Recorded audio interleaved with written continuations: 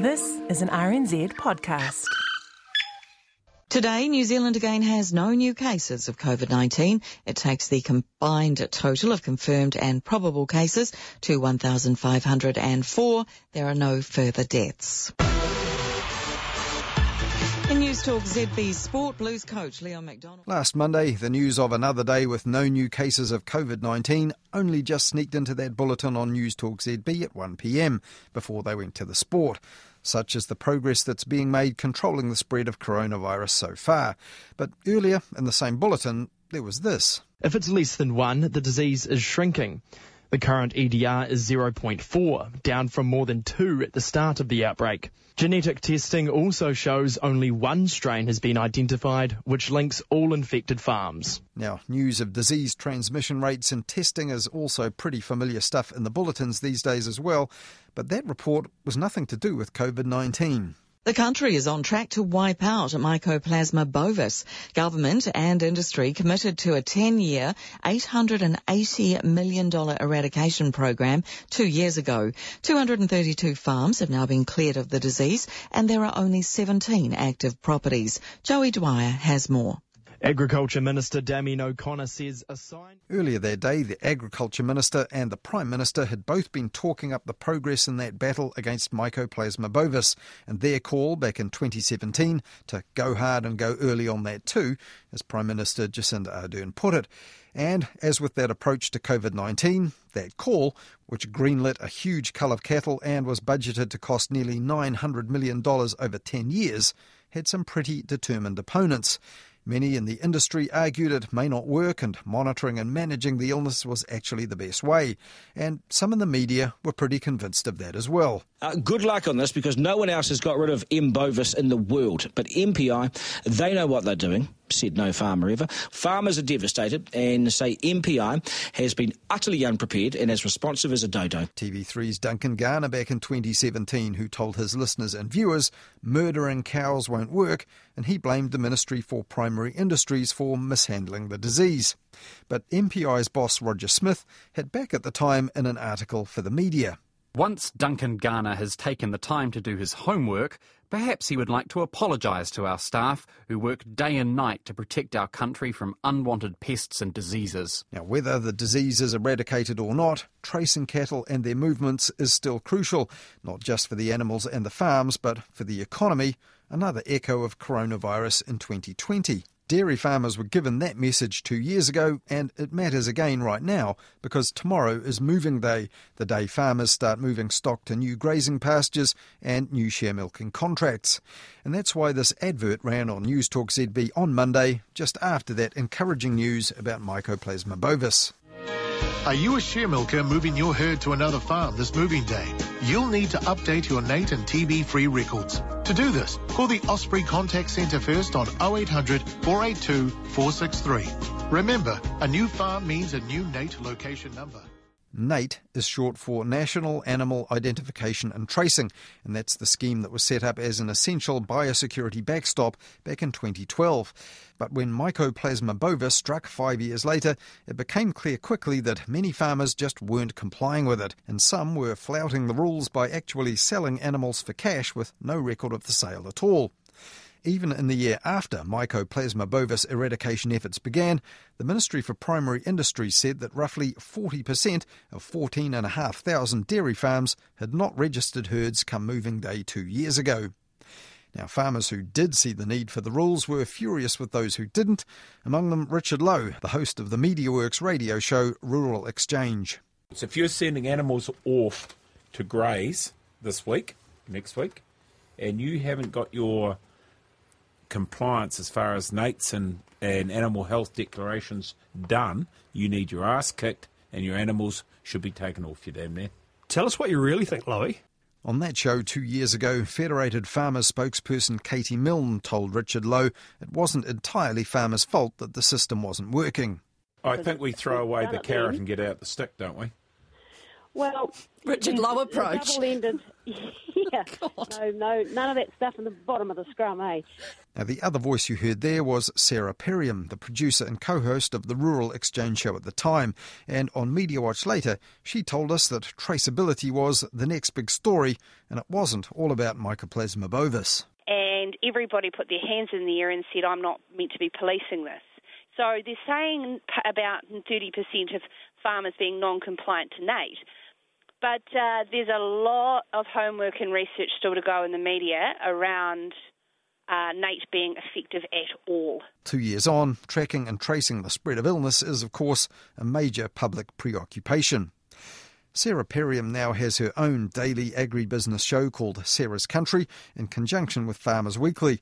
And last Thursday, the head of NATE, Kevin Ford, appeared on her show ahead of Moving Day. Kevin Ford has said that farmers can learn a lot from the recent COVID-19 emergency and how diseases can be managed more effectively through a sound traceability system. Kevin joins us now. Good evening, sir. Good evening. How are you, Sarah? Good. I've been looking forward to catching up with you because we've got lots to cover off. And in an article in the latest Farmers Weekly, the head of NATE, Kevin Ford, said traceability was crucial to the post-COVID economic recovery too. He wrote that customers and markets overseas will be more discerning about the integrity of the food they're buying, and lifetime traceability of animals needs to become the bedrock of New Zealand farming because, he said, the response to the next global pandemic will depend on it. But with COVID-19 hogging the headlines lately so much, Mycoplasma bovis has gone mostly under the radar in the news, even as farmers prepare to move their herds again this coming week. So, are the mainstream media, and indeed the rural media, on top of this important story? A question I put once again to Sarah Perriam. Oh, 100%. But with anything in news, isn't it? As soon as there's no significant crucial information coming through, it naturally will fold into the background. It is a great milestone, certainly down to 17 properties, getting that estimated dissemination rate now down to 0.4 under the 1, which is fantastic.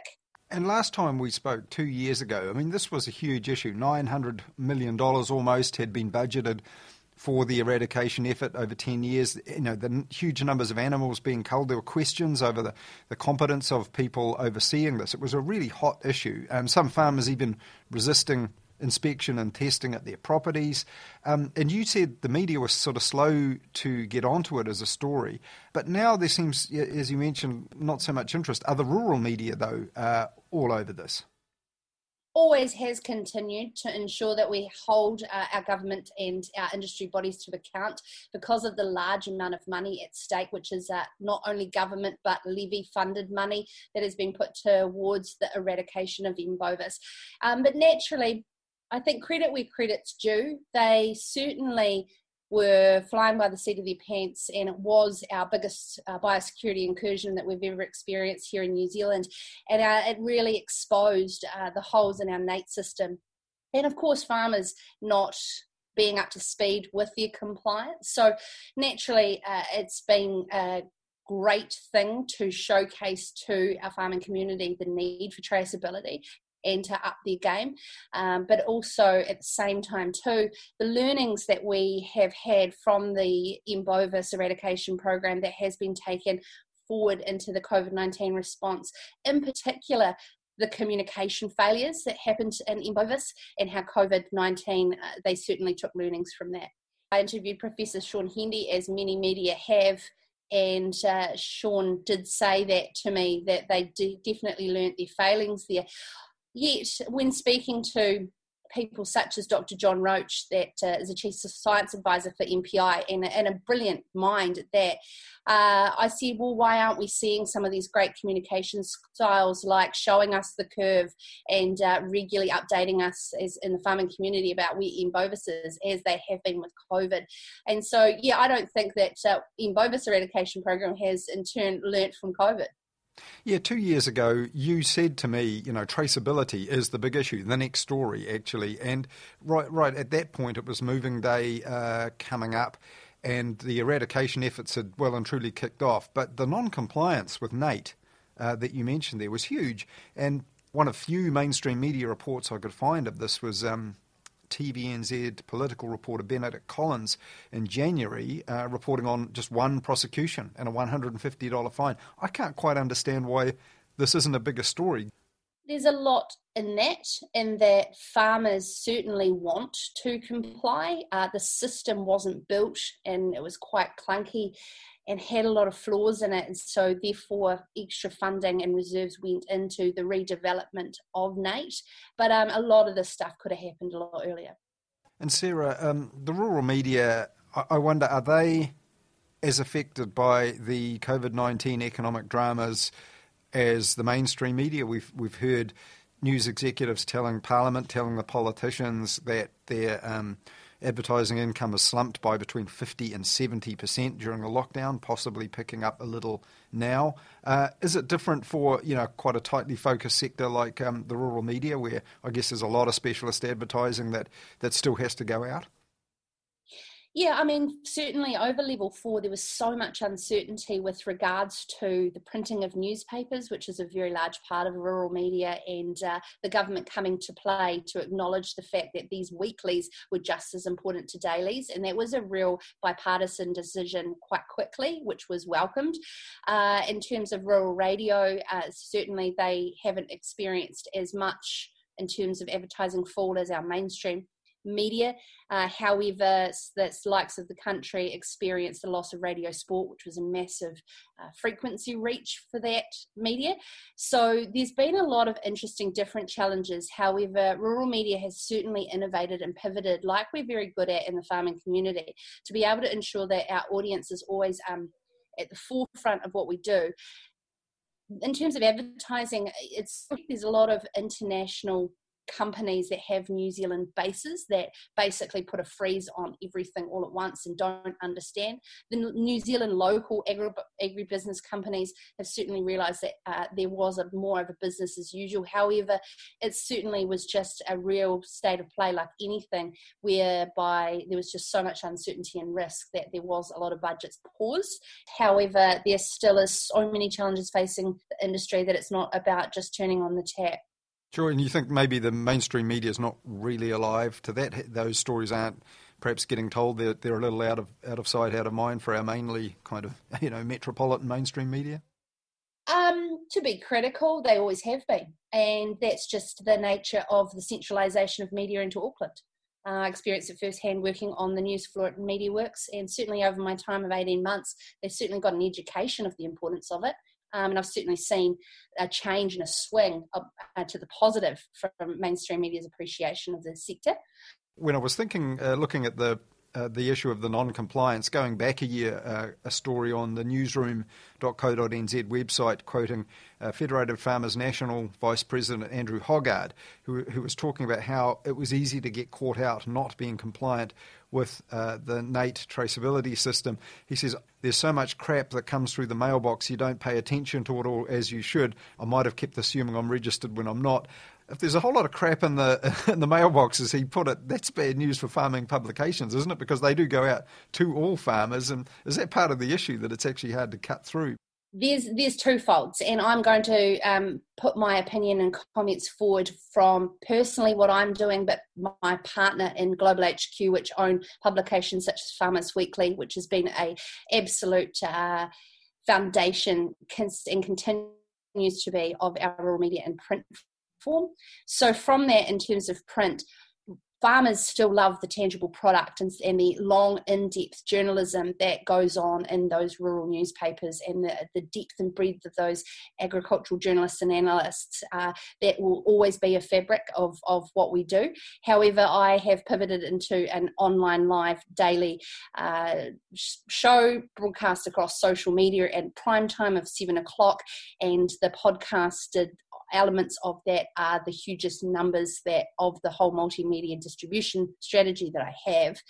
And my learnings from that is that we need to be all things to all people and how they want to consume their media. In particular, a lot of people underestimate the technology that farmers have on their farms and have always adapted if they've seen value in it.